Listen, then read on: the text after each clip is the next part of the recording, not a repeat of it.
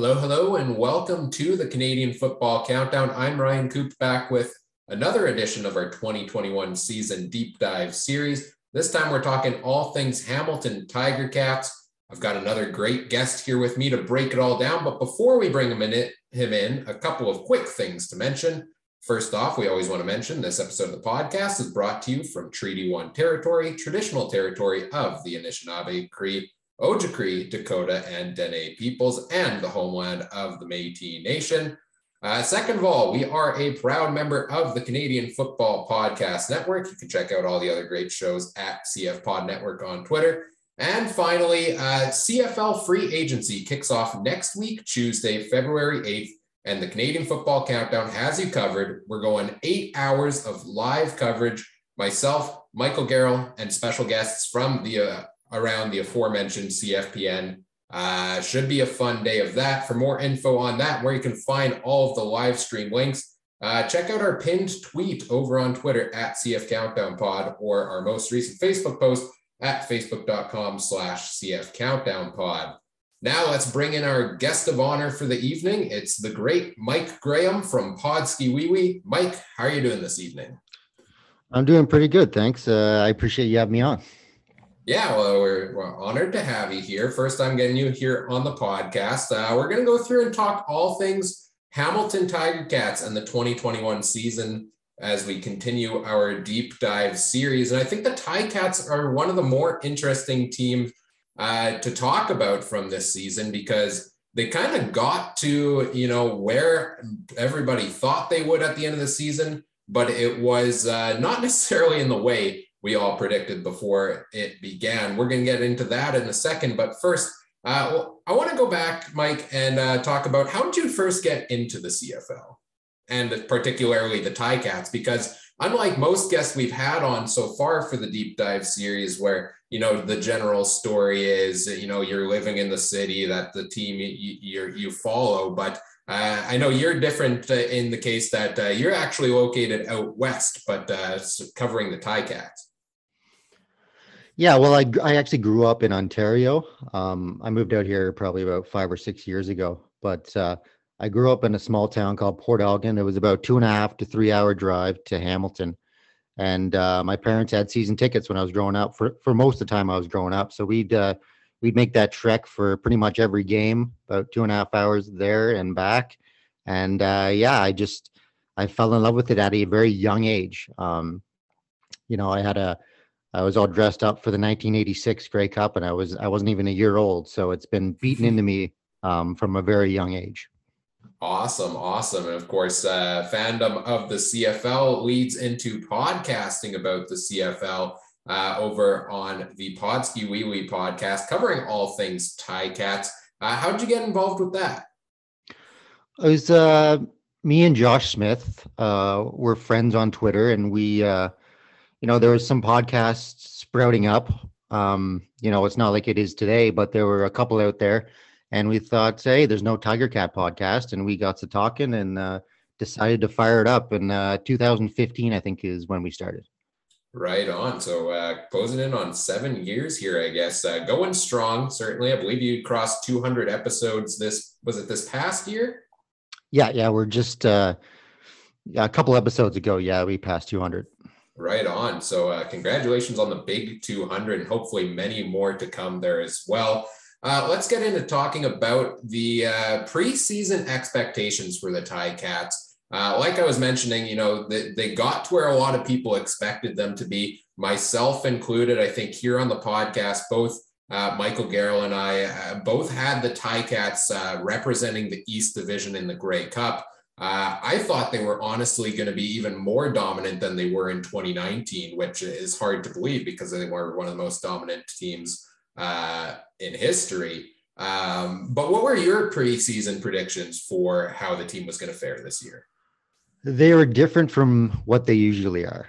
No matter what, I usually go into the season thinking that they're going to maybe float around 500, because that's what they've done, for the past, 10 or 15 years, minus 2019, obviously, and a couple more years. But they're a team that usually, floats around 500. So that's usually my prediction going into the season. But this past season, they were very high. very high expectations. I picked them to go 11-3. My podcast partner predicted them to go undefeated, which is a little infamous now. But yeah, we had very high expectations for the team, and rightfully so. They had a lot of talent. A lot of that 2019 team came back, which they were 15-3 during the regular season, and went to the Grey Cup and got defeated by the Bombers. But a lot of those guys came back, and they were expected to do good things. Now, like you said, they got where they were supposed to be, but the road was a little rocky along the way for sure. Yeah, they were certainly one of the teams, the few teams that didn't have a ton of turnover, which is very impressive given you had not one but two off seasons in the middle. You had a stacked team in 2019. Normally you expect, some players are going to go, but the ones that did, I thought they filled in very nicely. Everybody was high on Hamilton coming into 2021, but it started off real rocky right at the beginning as we start looking into some of the, part of the schedule here. We'll do what we normally do on these deep dives, break it up into kind of the first 4 or 5 games, then the middle chunk of the season, then the stretch drive as well. Just looking at the first 4 games of the year, the Ticats come out of those at a 2-2 record. But they start off with a 19-6 loss to Winnipeg in that Grey Cup rematch. Then they have a 30-8 loss to Saskatchewan. And just starting off, I guess, with those first 2 games, it was kind of a big shock factor of what's happening here. I know there were huge concerns going into that week 3 bye week.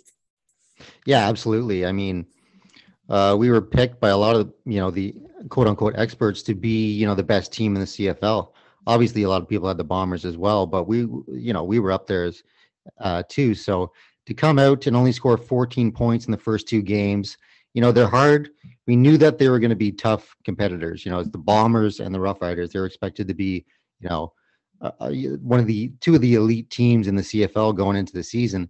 And, it was pretty evident in those first 2 games that we had a problem with the offensive line. We lost our center, Mike Filer, retired. He came back, but then, left again. We lost Riker Matthews, our left tackle, to the BC Lions. Sirocco, I think, was playing out of position at center. So there was a lot of, I think Van Zyl might have been injured too. I'm not sure. I can't recall. But yeah, the O-line was not good in those first 2 games, and it continued to be a problem throughout the season.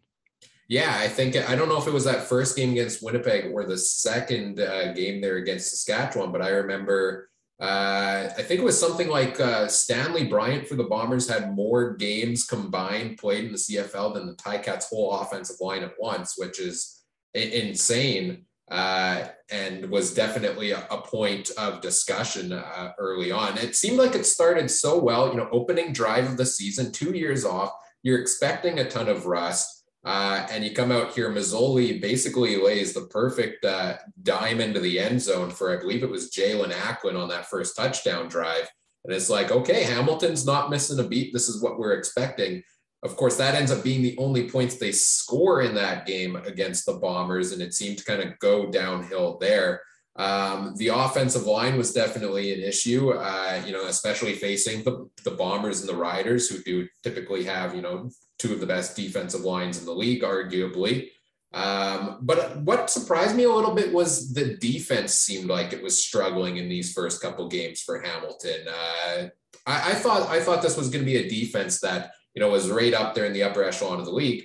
But, 49 points against the first 2 games seemed like they were, especially down the stretch, they couldn't stop the run game. Yeah, absolutely. They weren't, at their peak of the season. Definitely. Like, the defense was not ready to start off, and neither was the offense. The whole team was really bad to start off the season. Those first 2 games were hard to watch.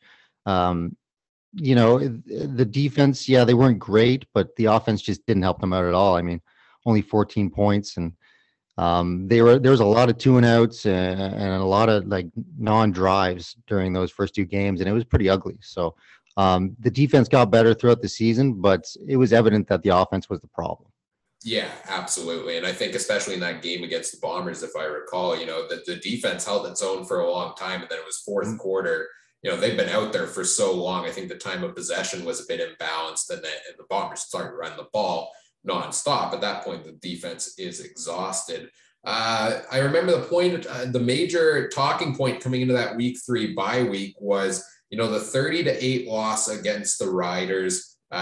Game was pretty much out of reach in late in that game. I think Jeremiah Mazzoli was still in at that point, ended up getting a bit of an injury there, and Dane Evans came in to finish the game, which ended up, we had a couple different variations of starting quarterback throughout the season, but certainly that was not an ideal way to start the season, down 0-2, 0-2 on the year, and all of a sudden your starting quarterback is down in a game he arguably potentially should have been pulled. That being said, one of the big things everybody was saying about Hamilton coming into the year was just the impressiveness that they had basically 2 number 1 quarterbacks on their roster, which is you clearly need in the CFL. And so Dane Evans takes over at this point coming out of the week 3 bye. Yeah, and he came in late in that Rough Rider game, and he didn't look good either against that Rough Rider defense. I love Dane Evans, but he was not performing at a high level at that point. But he did get thrown into a pretty bad situation. So, the next game he's a starter, and we pulled off the win, right? 27-10 against the Alouettes. Yeah, and that was a big game. I think a lot of people were leaning Montreal's direction. I can't remember. I think they had played 2 games so far at that point. I know they had a really strong game against Edmonton. Montreal did. Can't remember if they won the second one. But I know the Ticats came out in this game in the third one here, that one against Montreal, and shocked a lot of people early in this one. And this was, interestingly enough, one of I think kind of the starting point for what we saw down the stretch here, which was some young receivers really stepping up for the team. Stephen Dunbar Jr. has the big touchdown early in this game, finishes 95 yards. Tim White's got 62 in there. It was almost like a season of the changing of the guard at receiver, which we know based on the events in the last couple of days. Brandon Banks not coming back with the team is certainly a changing of the guard there. But certainly some young receivers we didn't necessarily have eyes on as much coming into the year, or even early on in the season here, starting to step up big time. Yeah, I love those guys. Dunbar, he had a great season. Tim White is a star on the rise, I think. And they signed Devere Posey in the offseason, and the performances of some of these young guys at receiver made the decision a little bit more easier to let him go. Because obviously you sign a guy like Devere Posey, he's going to be making, a large paycheck. So if you can find a guy like Dunbar and a guy like Tim White to come in at a cheaper cost, then you're going to take advantage of that. Absolutely. And then the final game to round out this starting stretch of the season, I believe this is the Labor Day game against the Argos. Ticats at home on Labor Day. Toronto is, 7th straight time they've won that game. 32-19 here. Dane Evans, a solid game in as the starter here. Coming out of that, anything notable from that game you want to touch on? Not that I remember specifically, but I do remember Dane having another good start for the Ticats. Obviously, the score shows it 32-19, and it's always nice to beat the Argonauts on Labor Day. Yeah, and then we get out of this stretch here, and it's kind of interesting because you look at, a 2-2 start to the season based on preseason expectations. You're like, oh, this is not an ideal start to the year necessarily. But then after those first 2 games and after that first bye week, if you're coming out of that with 2 straight wins, a 17-point win over Montreal, 13-point win over Toronto, 2 division rivals, you're starting to think, okay, this team's starting to turn the corner out of the beginning of the season. Yeah, you started to think that, didn't you? And then the next 2 games came, and we lost both of them, I believe. We had the rematch against the Argonauts, which we lost, I think, at the last second field goal. Not a very good game on offense by the Tiger Cats. After that strong game against the Argonauts, they come back. Dane Evans, he's 19 of 27 for 192 yards, a touchdown and an interception. And I think he must have got injured during that game because that's when David Watford came in. Am I correct on that? I'm not. Yes, yeah, I think Yeah. Watford came in at some point during this game. I know he started the Yeah. next one down, the next couple there as we get into the middle stretch here. Yeah, we've got that 17-16 loss to the Argos, then a 23-17 win over Calgary. Right. So that they pull one out there over the Stampeders. Then they play Ottawa 24-7. They've got two close games with Montreal and Toronto, both losses there, 23-20 to Montreal, 24-23 to Toronto. Right. And then come back with a big 32-3 win over Ottawa. And then as we round out just this middle chunk of the season, a 39-23 win over Edmonton. So 6 games in the middle there. You know, they do lose that rematch with the Argos to kick it off. That's not too surprising to me. I mean, we know the Argos ended up finishing first in the East Division, and a home and home series more often than not, I feel like you see a split in those. So, you know, a tough rematch game. The fact that it came down to 1 point, I think what was a testament to the quality of both of these teams. Yeah, they had some good matchups this year. You know, this one, 17-16, it wasn't the most entertaining game in the world, but the end was exciting. And then, of course, the playoff game. And then there was the other game that we'll talk about in a little bit, the game in which the Tiger Cats had to win to be able to clinch first place, and they couldn't pull it off. But yeah, there's some entertaining games between these two teams. And of course, they played a lot of them. I think it was 4 this past season. I think they have 4 again in 2022. Great division rivalry there between the Ticats and the Argos. The next couple of games are the David Watford games. We mentioned the quarterback depth, having both Mazzoli and Evans. You think your team's set with both of those, but of course in the CFL, even then you might not be. And you got to go to the third string guy. I don't think Watford looked particularly great in either of these games. I mean, they got the job done, but I think that's more of a credit to maybe the defense, special teams, etc. But certainly not. I mean, he's the third string quarterback, right? What are you necessarily expecting? It was interesting to see how Tommy Condell and the offense, you know, changed for a quarterback who doesn't have, you know, the throwing skills of a Dane Evans or a Jeremiah Mazzoli. And no offense to Watford. I mean, you look at his numbers in the game against Calgary, 19 of 22. I mean, that's pretty darn good percentage, but only 149 yards. So they weren't letting him throw it down the field, but he was doing what he was asked. It's amazing to me that we beat the Stampeders with David Watford leading the way against. I'm not sure if Bo was the starter. Oh yeah, Bo played and Jake played too. But yeah, it was very interesting to see how this offense changed when David Watford came in. Yeah, it seemed very much like a more vanilla type offense. And that transitioned into that next game against Ottawa as well, which I believe this is one that had the torrential downpour, if I'm remembering correctly, where it was, well, you're probably not going to pass a whole ton. You're probably making those short passes in this one as well, because you could barely see downfield in this one. Again, you know, the whole team kind of stepping up here after losing the 2 quarterbacks. I'm not sure if it's at this point, but I know in the middle of the season, I think they did get a few more pieces back on the offensive line, which certainly helped as well. And you know, hey, if you can pick up 2 straight wins with your third string quarterback, I think you're doing pretty well as a team. Yeah, no kidding. You know, the game against Ottawa, the defense was phenomenal. And, you know, that's not saying a lot against a team like Ottawa, no offense to them, but they weren't exactly lighting the world on fire offensively last season. I thought they were going to shut them out completely. They ended up scoring a touchdown in the fourth quarter. But, yeah, once again, they ran the ball a lot. You know, David Watford was 15 to 25, 115 yards, a touchdown pass, but he also ran the ball. He led the team in rushing, 11 carries for 54 yards. So they were utilizing him on the ground quite a bit as well. Yeah, fantasy superstar David Watford. Yes, yes. I'm pretty sure I put him in my lineup that week for the cheap play. Maybe it worked out, maybe it didn't. I can't remember.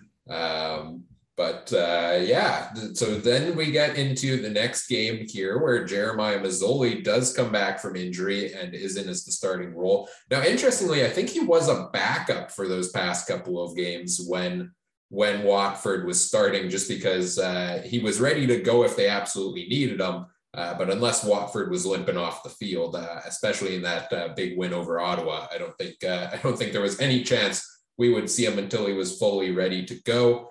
He comes back into this game against Montreal, and I think this is one of the games that had maybe one of the best finishes of the entire season. We had the late fourth quarter Alouettes rally of 17 points, and they go on to win this one in overtime. This one had to be a bit of a heartbreaker here. I feel like for the Ticats to, another game, division rival, you beat them handily early in the season. You're riding 2 wins. You've got your starting quarterback back, and then you let this one go late. That one's got sting. Yeah, that one was tough. Montreal was hanging around. They ended up finishing third in the East, but earlier on in the season, they were considered to be, the number one contender for the Tiger Cats in the East Division, and to lose to them, it was a tough one for sure, especially in that heartbreaking fashion.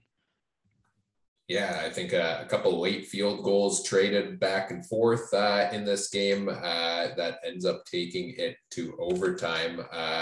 One of a few exciting overtime games on the season. I feel like the need to bring that up because, that's a hot button topic around the world of football right now. Right. Is the overtime rules. I love the CFL overtime rules. I think they're exciting. We got so many good games like these ones featuring the Alouettes and the Ticats. Yeah, I like it as well. And I think the only adjustment I might make is maybe moving the ball back, like the starting point from the 35 to maybe like the 50 or something like that. I feel like you're already in field goal range. Maybe they should just move it back a bit, but I'm definitely, I'm in favor of the CFL rules over the NFL OT rules.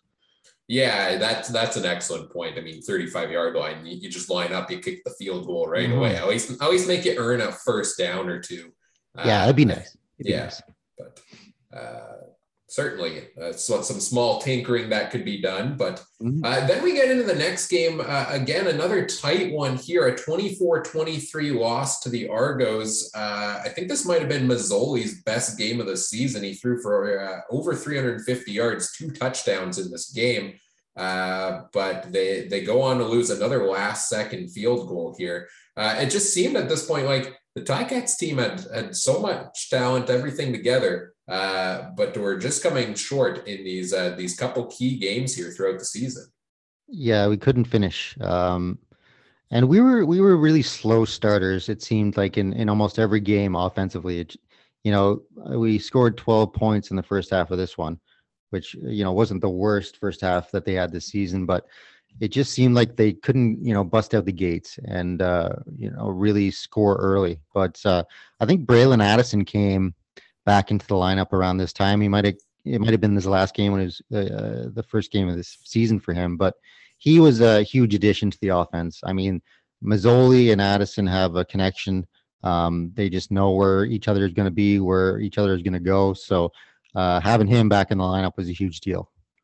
Absolutely. Yeah, one of the premier receivers in the league. It was a shame we didn't get to see him for most of the season there. But hey, it gave the option for some of the younger guys that we've talked about, like Tim White, for example. I feel like had his best games when Addison wasn't quite ready to go. And both of them potentially should be heavily featured in the offense next year. Is Addison under contract or is he a free agent? No, he's under contract. He'll be back. Okay. Perfect. So I'm assuming he will be the number one target or number one receiver this year with Banks leaving. Right. Yes, that makes sense. And hopefully a full healthy year from him and we can see what he does there.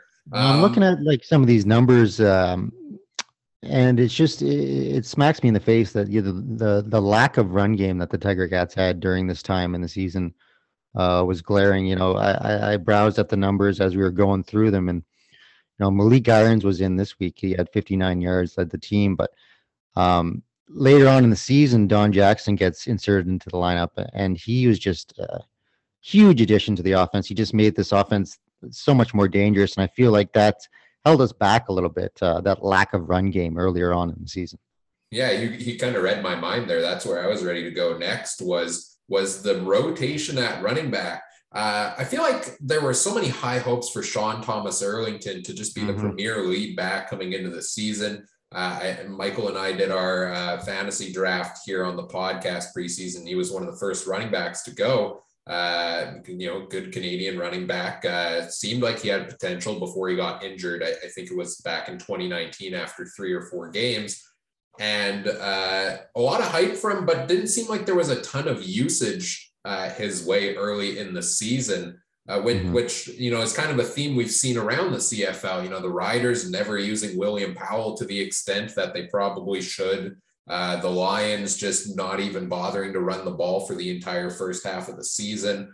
It seemed like Hamilton, they had their guy, but they were every week dressing 3 or 4 running backs, and each one would get a couple plays in there. And then you'd have some of the receivers rotate in for some of those option plays as well. I have to wonder if, maybe a little more consistency, like we saw a bit more down the stretch with Don Jackson, could have helped things out there.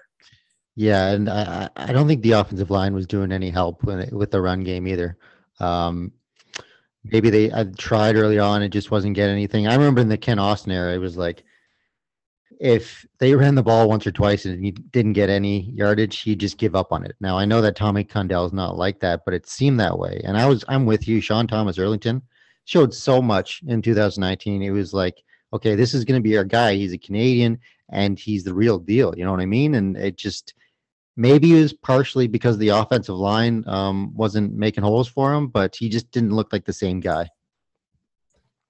Now we move on to the next game. Good 32-3 pounding of the Red Blacks. There were a couple games there in the middle of the season that the Ottawa was just spiraling, and Hamilton certainly takes advantage of that here. Just what the doctor ordered after those 2 heartbreaking losses. You get games against Ottawa and you get a game against Edmonton, which the Ticats win handily. The game against Ottawa here, I believe, is where Brandon Banks comes back into the lineup after missing some time. Nothing spectacular here from him, 51 yards on 4 catches. I think that was one of the more surprising things this season was, 2019 MOP. A lot of big expectations. Why it seemed like Banks just couldn't get things going early in the season. I know down the stretch cup drive last couple of games, he did pick up, a few more touchdowns, was more involved. But what was up with Brandon Banks early in the season in your mind? I think it was partially that the offense was just horrible at the time. Nothing was working. And I think that he was dealing with some injuries. I think he was playing hurt a lot of that time. It's unlike him to not, get open and get those yards. The games that he usually gets around 100 yards and a couple touchdowns, and that's our expectations for him. But I think he was dealing with some underlying injuries.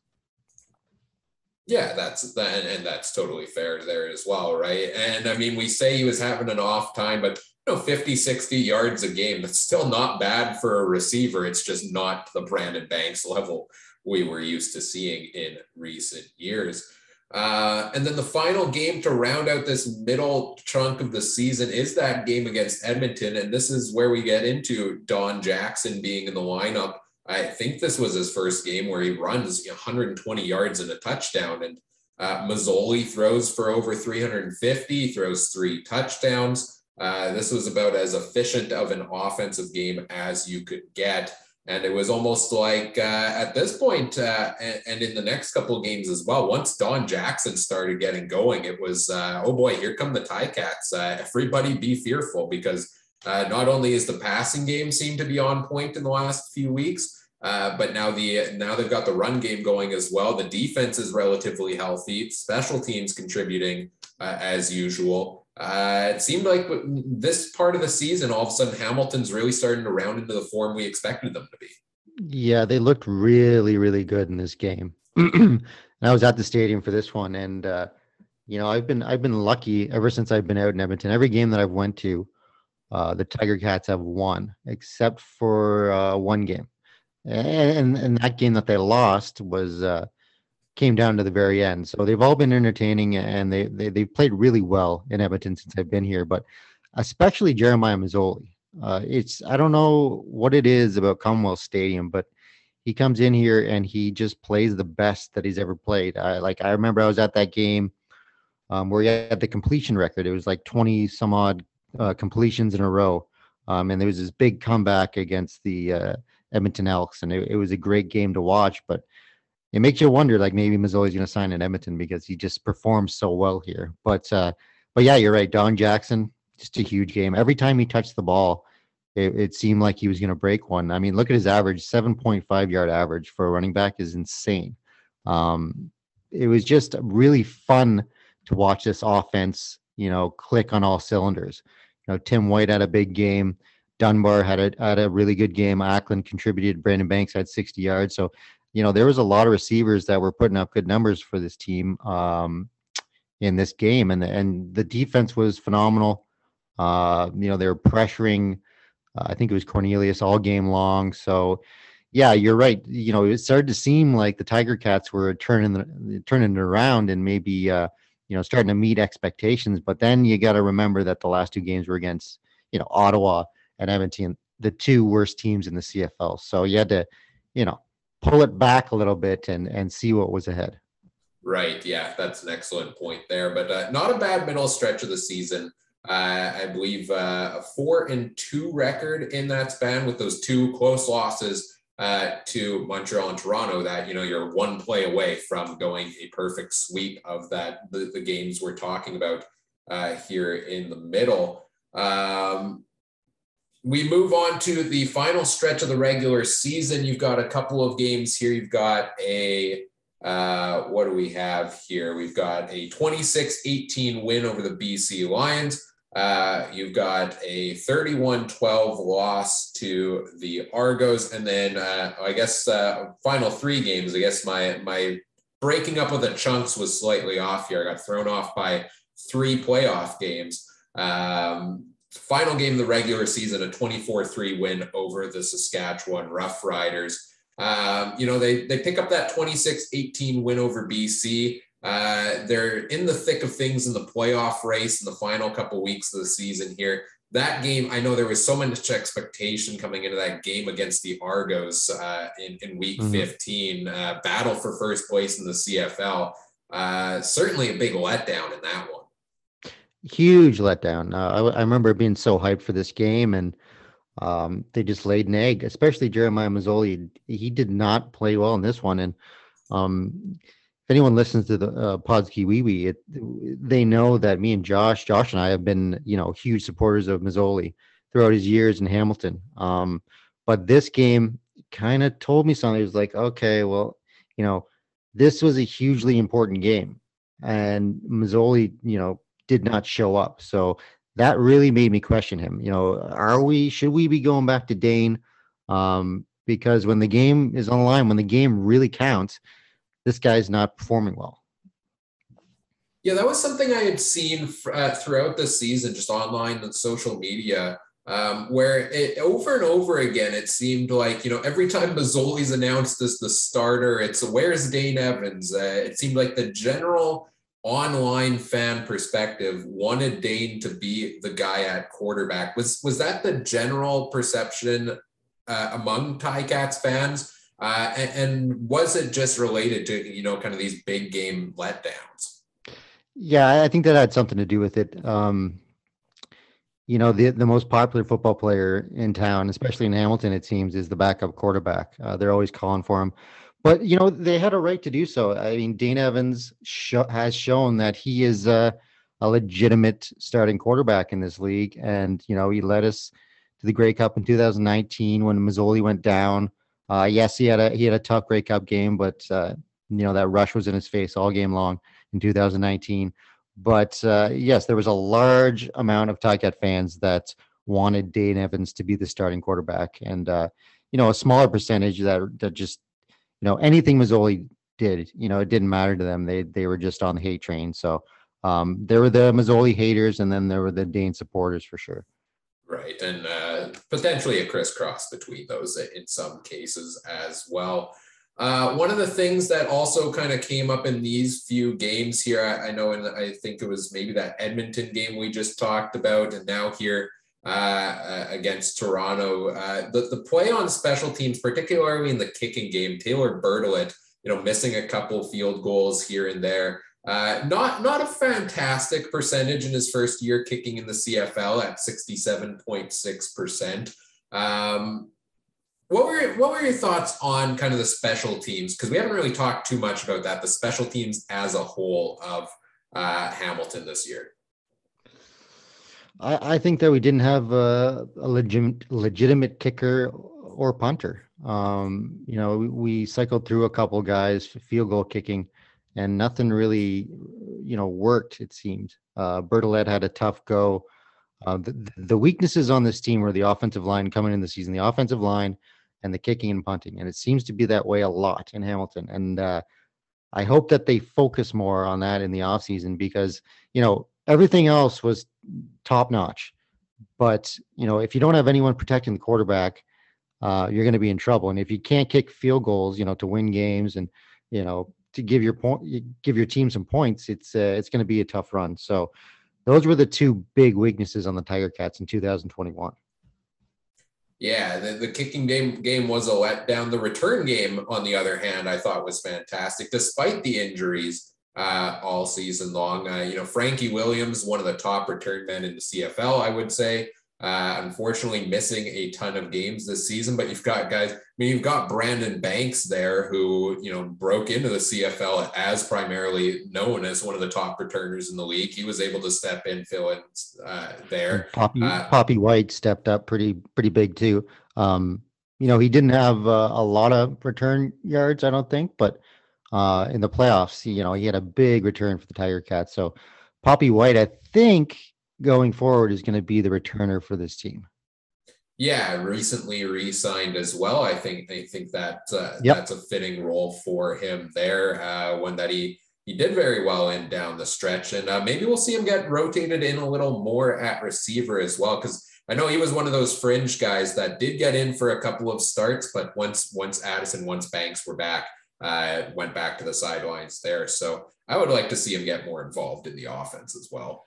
Yeah, a guy with explosive speed like that, can't hurt to maybe make some packages for him, maybe throw him in here and there. And you never know. Like Brandon Banks was considered just a returner at one time, and he became one of the best receivers in the league. So maybe that's what's in Poppy White's future.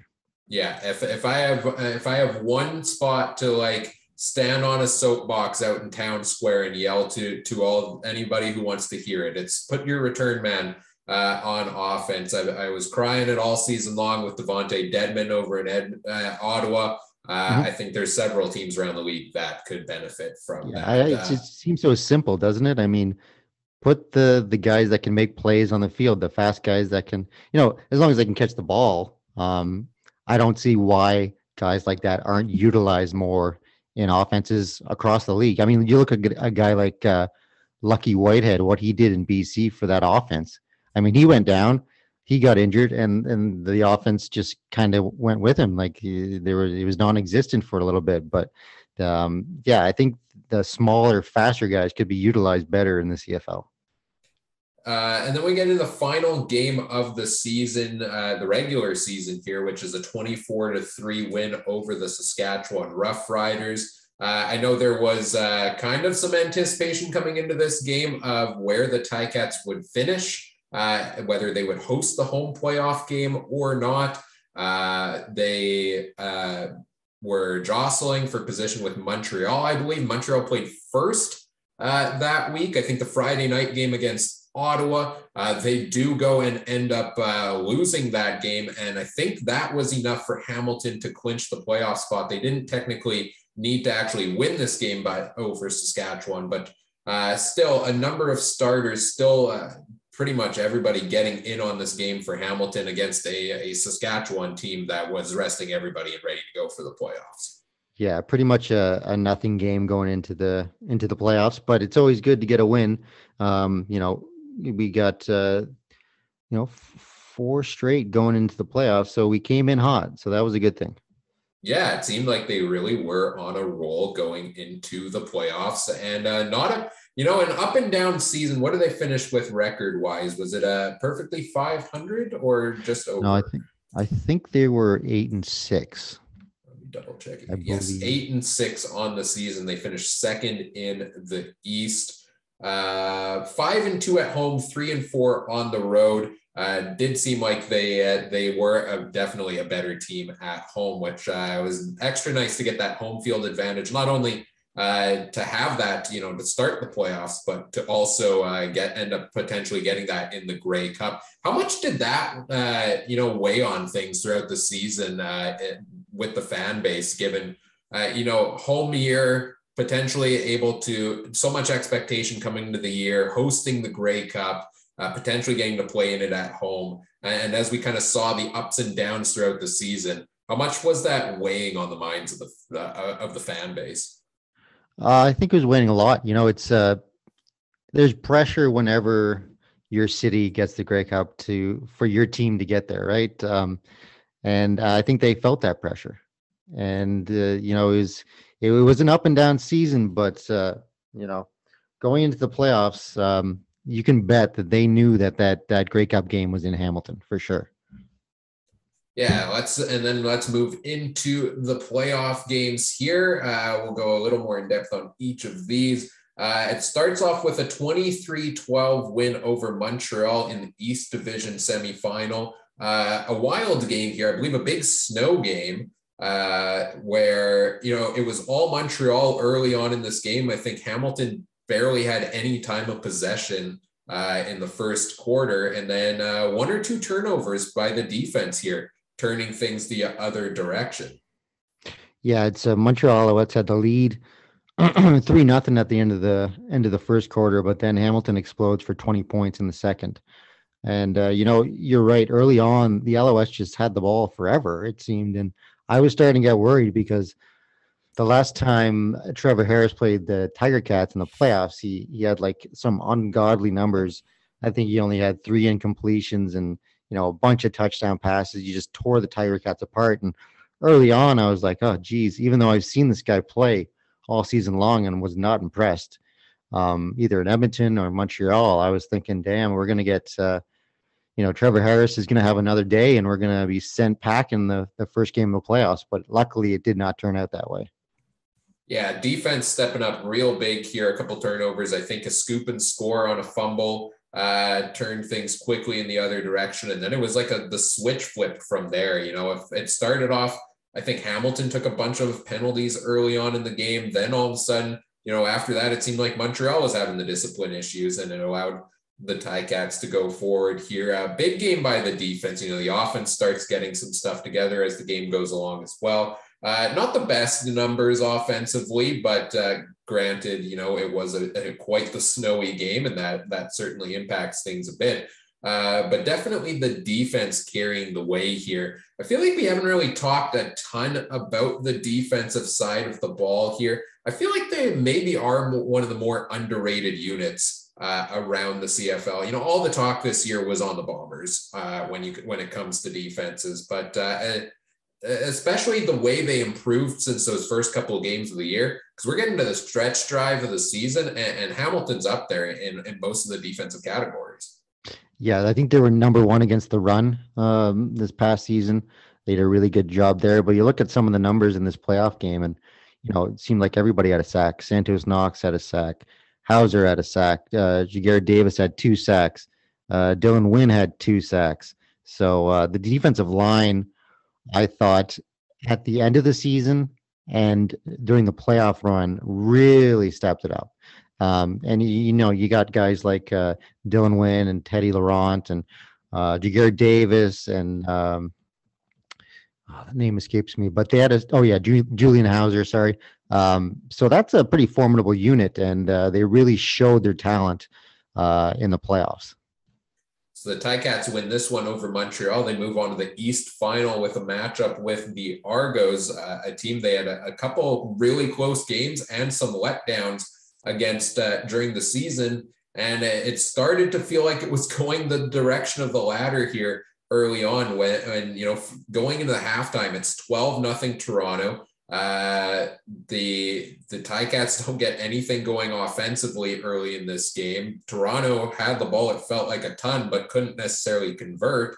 And credit to the defense again for holding them to, just I think 4 field goals in this one. And then kind of the same story as the week before. Hamilton just all of a sudden at some point flips the switch, pedal to the metal, 27 points in the second half, goes on to win 27-19. Yeah, that first half was tough to watch for me. They just couldn't seem to do anything right offensively.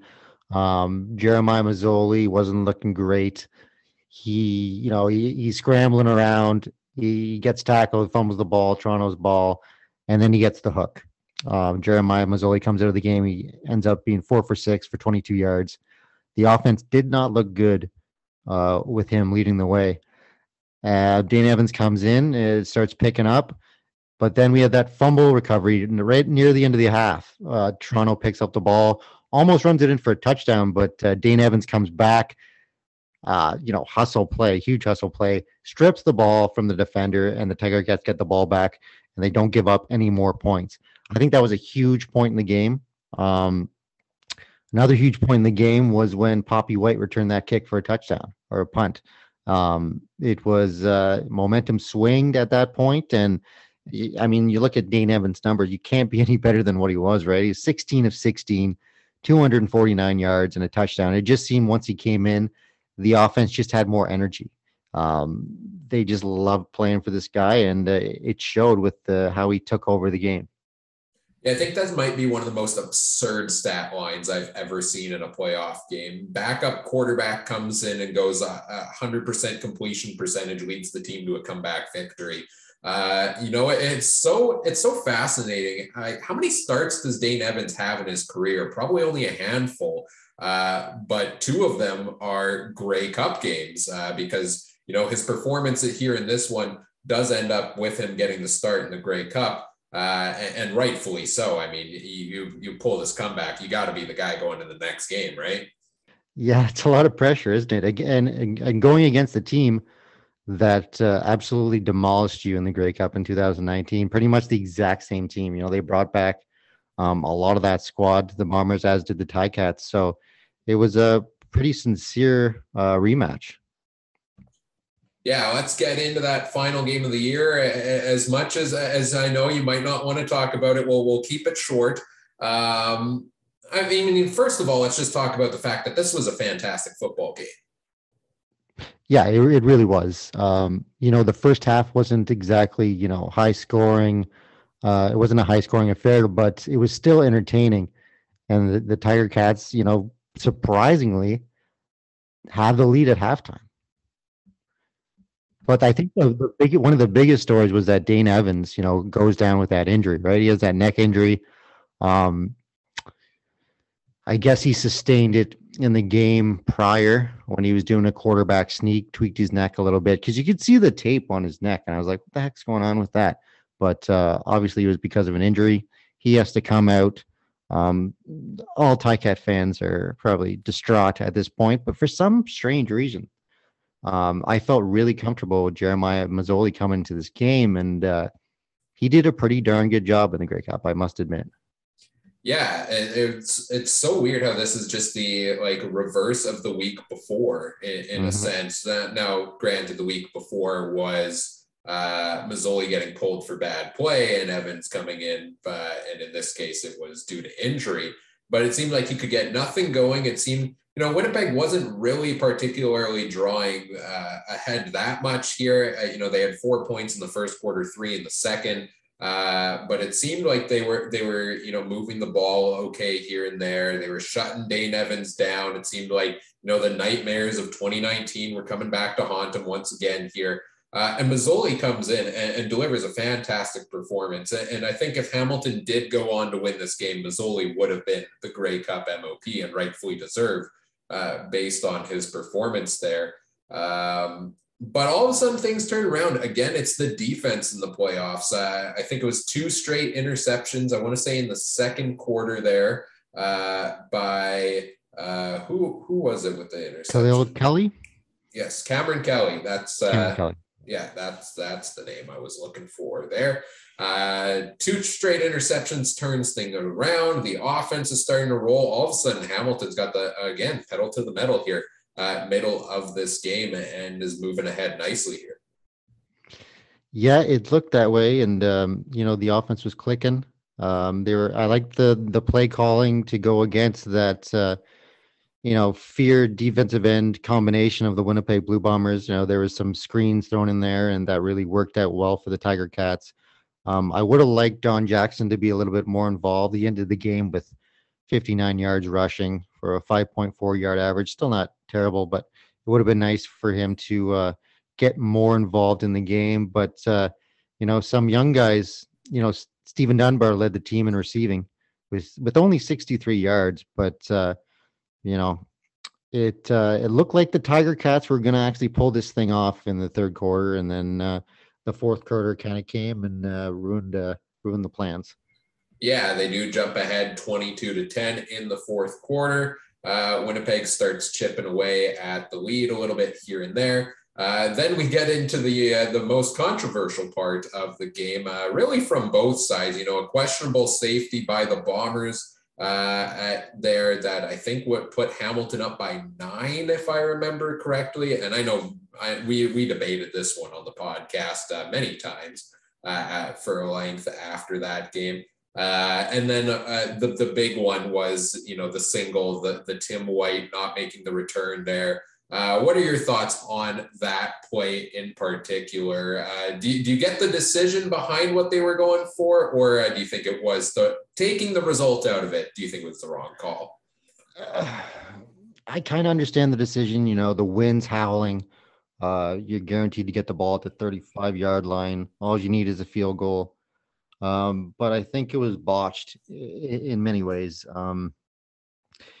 Coach Orlando Steinauer said after the game that he let the decision be made by the kick returner. And I'm not sure. It was either Poppy White or Tim White that was back there. And either way, those guys are rookies in the CFL. You tell them what to do. You know what I mean? Like, if this happens, you kneel. If not, take it out. Don't leave it to them. A rookie in the CFL. It's just too much of a big decision in a championship game. And then Jeff Reinbold leaves town weirdly after the season and joins the Montreal Alouettes for a special teams job, which was very strange. I don't know if he had anything to do with that decision or not, but something funny is happening behind the scenes, I think, with that decision. But I would have liked them to brought it out. You could say that now, obviously, easily, but it looked to me like he could have got it out to at least the 25, 30-yard line, and you still would have had enough time to get into field goal range. But a decision that will haunt Ticat fans for a long time. Yeah, and they come so close here at the end of the game. They get down to, I think it's a pass in the end zone or the 2-yard line, incomplete to Jalen Acklin. You punch that in here. Hamilton's winning the Grey Cup. They end up settling for the field goal here, take it to overtime. I think that was the right call at that point. I know some people might have said, yeah, go for it, try to punch it in, win it here. I like the decision to play it safe there with the field goal and take your chances in OT. Yeah, exactly. And like we discussed earlier with the playoff or the overtime rules in the CFL, you're going to get a chance. So the only thing this is a little nitpicky, but I would have liked them. They're in the red zone. They were within the 10-yard line. I think there are 2 plays within the 10-yard line there. They ran the ball on first down with Don Jackson. I think that the Bombers were expecting that. They were going to run the ball. I would have liked them to throw the ball on first down, maybe catch them off guard, throw a touchdown pass, end the game. And if that doesn't work, maybe run and try to surprise them on second down, because they're thinking, they're going to pass on second down. There's no way they're going to run. But, what do I know? I'm not a coach. But that would have been nice to see that little switcheroo. But I think it was the right choice to go for the field goal, because you're going to get a shot to either tie what the Bombers did or, try to get 8 points on the first drive. And then the game ends up going to overtime. The Bombers score the opening touchdown in overtime there. And, Hamilton gets the ball back. And then that forever memorable interception that ends the Grey Cup I thought that, when the Bombers scored the touchdown, I was still hopeful. But when they converted the 2 points, I was like, this is going to be tough, man. Like, we're going against the Bombers. We have to score a touchdown and get the 2 points to just make this game keep going. Inside, I was like, I think this one's over. But we still had a chance. And, credit to the Bombers. They made a hell of a play on that, that tip drill type of interception. But yeah, once that happened, it was straight to bed for me. I was done with everything that day. Yeah, absolutely heartbreaking. I can't imagine. I think this one's got to sting a lot. We broke the curse here in Winnipeg, the 29-year drought back in 2019. And certainly I'm just hoping that the Ticats get one soon because, 4 Grey Cup appearances in the past 8 years. I know that one against Calgary back in 2014 was another heartbreaker. Like Hamilton's due for a Grey Cup win here. And it doesn't end up happening this season. Unfortunately, the extra sting of it, it ending this way in a home game as well. You could only imagine if they pull off that overtime win at home, how insane things would have been there. Yeah, it would have been quite the party, I can imagine. And it would have been really fairy tale like, you know what I mean? Like, Hamilton hasn't had the Grey Cup since 1996. They finally get it in 2021. Sure, it's not the festival that we wanted to have because of COVID and all that stuff, but and then Dane Evans goes down, Jeremiah Masoli comes in. If he would have won that game, it would have been like a movie, you know what I mean? Like a perfect script for a Disney movie or something like that. But it wasn't meant to be, and they have it again in 2023, so maybe they'll pull it off then. Maybe they'll get the back-to-back 22 and 23, but we shall see. We shall see. So that does it for the 2021 season for Hamilton. Overall, I think we summed it up pretty well right at the start. Kind of got to where we expected them to be, but just not quite the path we expected them to get there with. Now, we quickly take a look towards the offseason here with free agency kicking off this coming week. A lot of the talk after the season was kind of that, for the core of the Ticats, this was it, right? It seemed like that was a lot of the outside chatter that, a lot of these players have been here in Hamilton for a long time and things are going to look different coming into this year. How much do you think things are going to be different? Well, we already saw the big release, right? The Brandon Banks is no longer a Tiger Cat, and that hurt a lot of fans in the fan base. And I love Brandon since he's been a Tiger Cat. He's one of the most exciting players that I've seen put on a Tiger Cat uniform. But I said in the previous episode of Podski that I think it's time to let him go and put that salary somewhere else. I would like it to go towards the offensive line. We brought in some guys. We had Banks and we had Addison, we had Acklin, and we brought in Devere Posey last season in receivers. I don't think we need to spend that much money on receivers with the young guys that we have. So letting go of Brandon Banks is a huge deal, but I think it's the right decision, and I think there's going to be more to come. I don't see Teddy Laurent back with this team. I know he's been a tremendous player, a Canadian, a ratio breaker in the middle of that defensive line. He's just as good as any American on the defensive line, defensive tackle. So he's been huge, but he's injured a lot. And he has a big salary. So I think that you're going to see some more changes. And I think Teddy might be one of them. Yeah, certainly those are some of the big ones. Also, seemingly, where Dane Evans, the guy at quarterback, he was re-signed to a new contract. We know Jeremiah Masoli's not coming back to Hamilton. It's all but given on that. He'll go over, the rumors right now are Ottawa or Edmonton. We'll see where he lands there. But I think that's the right call, making Dane your number one guy going forward at quarterback. He's shown some great potential. He's a younger option at QB. seems like a great fit for him. Yeah, I think so. You just the way that he's played when he's been in there, and it hasn't been a ton, but he's proven to me, and we've seen, being CFL fans, we've seen 1 year flashes, guys that are great for 1 year and then kind of fall off um, in their second and third and fourth year. But I don't see that happening with Dane. I think he's focused. He's happy to be a Hamilton Tiger Cat, and he's going to lead this team to big things. I think that era of Tiger Cat football is coming to an end. The almost good enough era, and hopefully we're going into the era of championships. But there's some building to do. There's some things to tinker with, and I like who's running the operations. You bring in a guy like Ed Hervey, who should be just a straight up GM in this league still as an assistant GM. I think that's a huge get, and I think he's going to help this team a lot.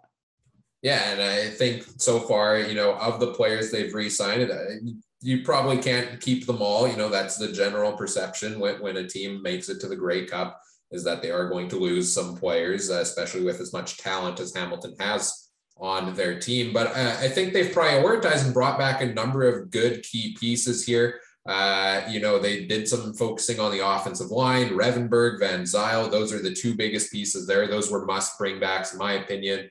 Defensive side of the ball, they've put some focus, bringing their linebackers back. Simone Lawrence, the biggest one of those. Talk about the heartbreak of Brandon Banks leaving one day to finding Simone coming back the next. With big fan favorite there in Hamilton. Tunde Adeleke, a huge one at defensive back. We've had a lot of praise for Dunbar Jr. He's back. Don Jackson, we had a lot of praise for. He's back. A number of signings there so far for Hamilton. And I actually feel like they maybe got a jump on free agency here with a new addition that I think was a good area of focus for them, bringing in Lamar Durant, who was released by BC, because they have all that young talent at receiver, but it almost felt like the Canadian receivers position was one where maybe they could use a bit of an upgrade there. And I think Durant's one of the best options available to do so. Yeah, I've been a big fan of Durant's for a while now. There's really high expectations when he was drafted. It seemed maybe four or 5 years ago now. It's, I think, maybe even more longer. But yeah, we had Ungerer playing that Canadian position, and he's a young guy. He's got some speed. He might have some a future in the CFL, but yeah, Durant's a definite upgrade. And then there's the rumors that Delvin Breaux is coming back to the CFL, so I see him landing with the Tiger Cats unless someone throws a lot of money at him. But he has a pretty close relationship with the team, so we don't know if he's the same guy that he was, in 2019, 2018. He's been off for a couple of years, but if he's close to what he was, he'll still be really effective in a secondary that's already pretty strong.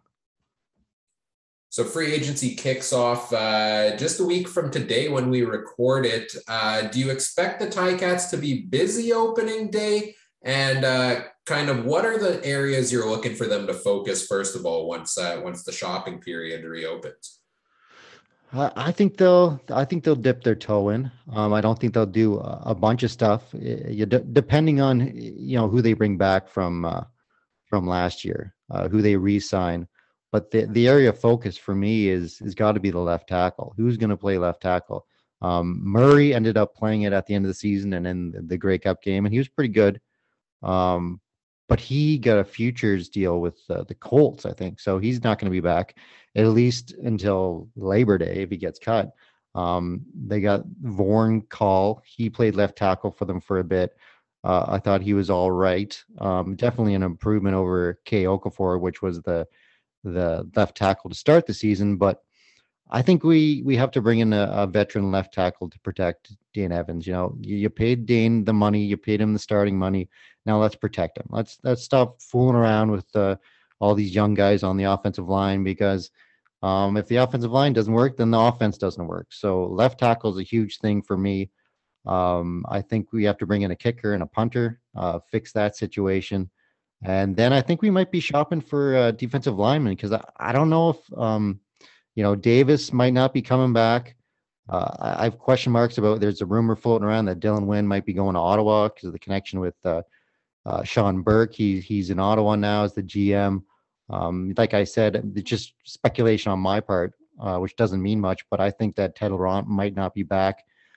Being at it, he's 34 now. He'll probably be 35 when the season starts. So there might be shopping around for some defensive linemen as well.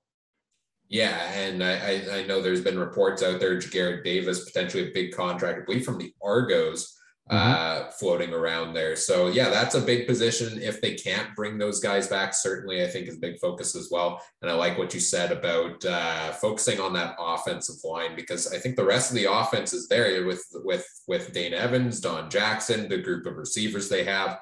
If they can just get that offensive line, this should be one of the most potent offenses in the CFL in 2022. That does it for our wrap up of this past season and a bit of a look ahead to the season to come. We'll see what tinkering they do in the off season and where they are at in 2022 and whether they can end that drought.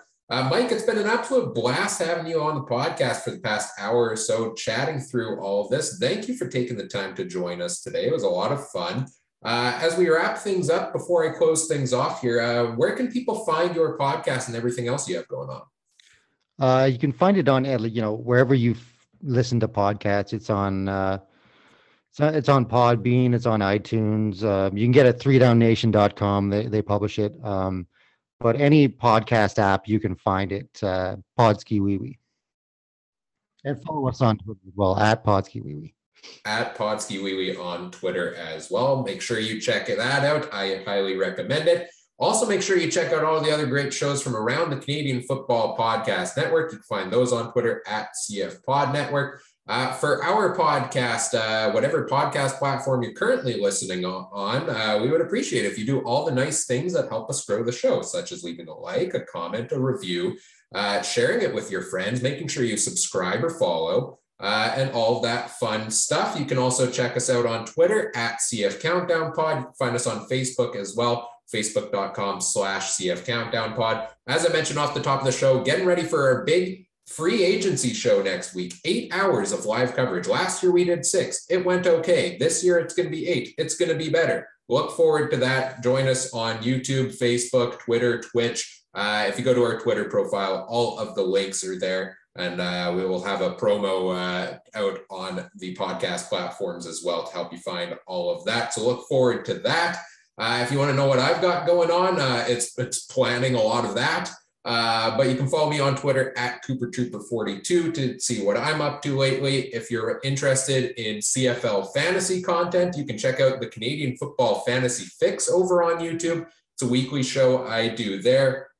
Obviously not anything fantasy related necessarily to touch on right now, but we still go through with other CFL content throughout the offseason, so you can check that out as well. And we'll be back with our 8-hour live stream next Tuesday. So no regular episode of the podcast next week because I'll probably be sleeping for 3 days straight after that. And then we'll be back and hopefully continuing the deep dive series following that. As always appreciate you listening. Thank you for listening. Take care. Have a good one. Bye.